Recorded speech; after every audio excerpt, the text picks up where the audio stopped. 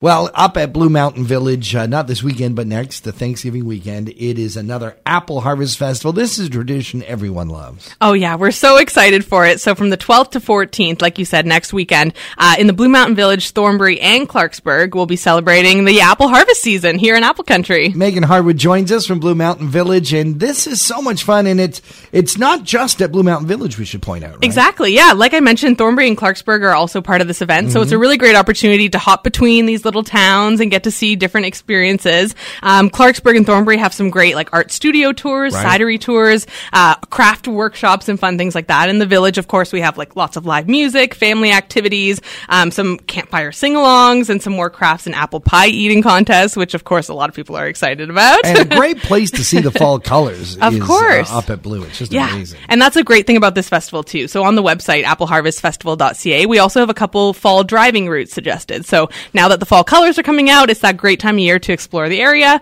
We also have a free shuttle bus between the towns as well. So if you don't feel like driving between them to see the different events, you can hop on the bus. One of the cornerstones of it, of course, is the apple pie trail. Now, that goes on continually, but there's just something really extra special about doing the apple pie trail during the Apple Harvest Festival. Yes, of course. And we will have a bit of kind of apple pie trail education at the Blue Mountain Village, and we have some local apple growers and vendors and things like that at the village to kind of educate people about the apple harvest in this area, because we are Ontario's largest apple growing region. It's great food, great art and celebration, and also some great live music. And this year, that's a real focus on emerging artists. Yes, yeah, we're really excited. In the Blue Mountain Village, we have Delta Creek, Bernadette Connors, and Maddie Storvold. And if you have heard of Maddie Storvold, she was on the launch, and we're really excited to have her. Fantastic.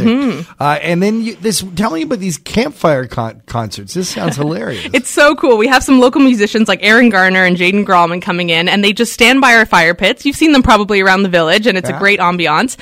Pull up a chair with your family, maybe grab some apple snacks or some poutine or hot chocolate, and listen to the music. Have a sing-along. It's a very extensive list. There's pamphlets that are being distributed throughout the community, but you can also find this stuff online. Oh, yeah. It's all online at appleharvestfestival.ca. All the schedules, all the details are there. Meghan Harwood, always a pleasure to see you. All the best to you and the gang at Blue Mountain Village with the Apple Harvest Festival, October 12th to 14th. Again, more details at appleharvestfestival.ca.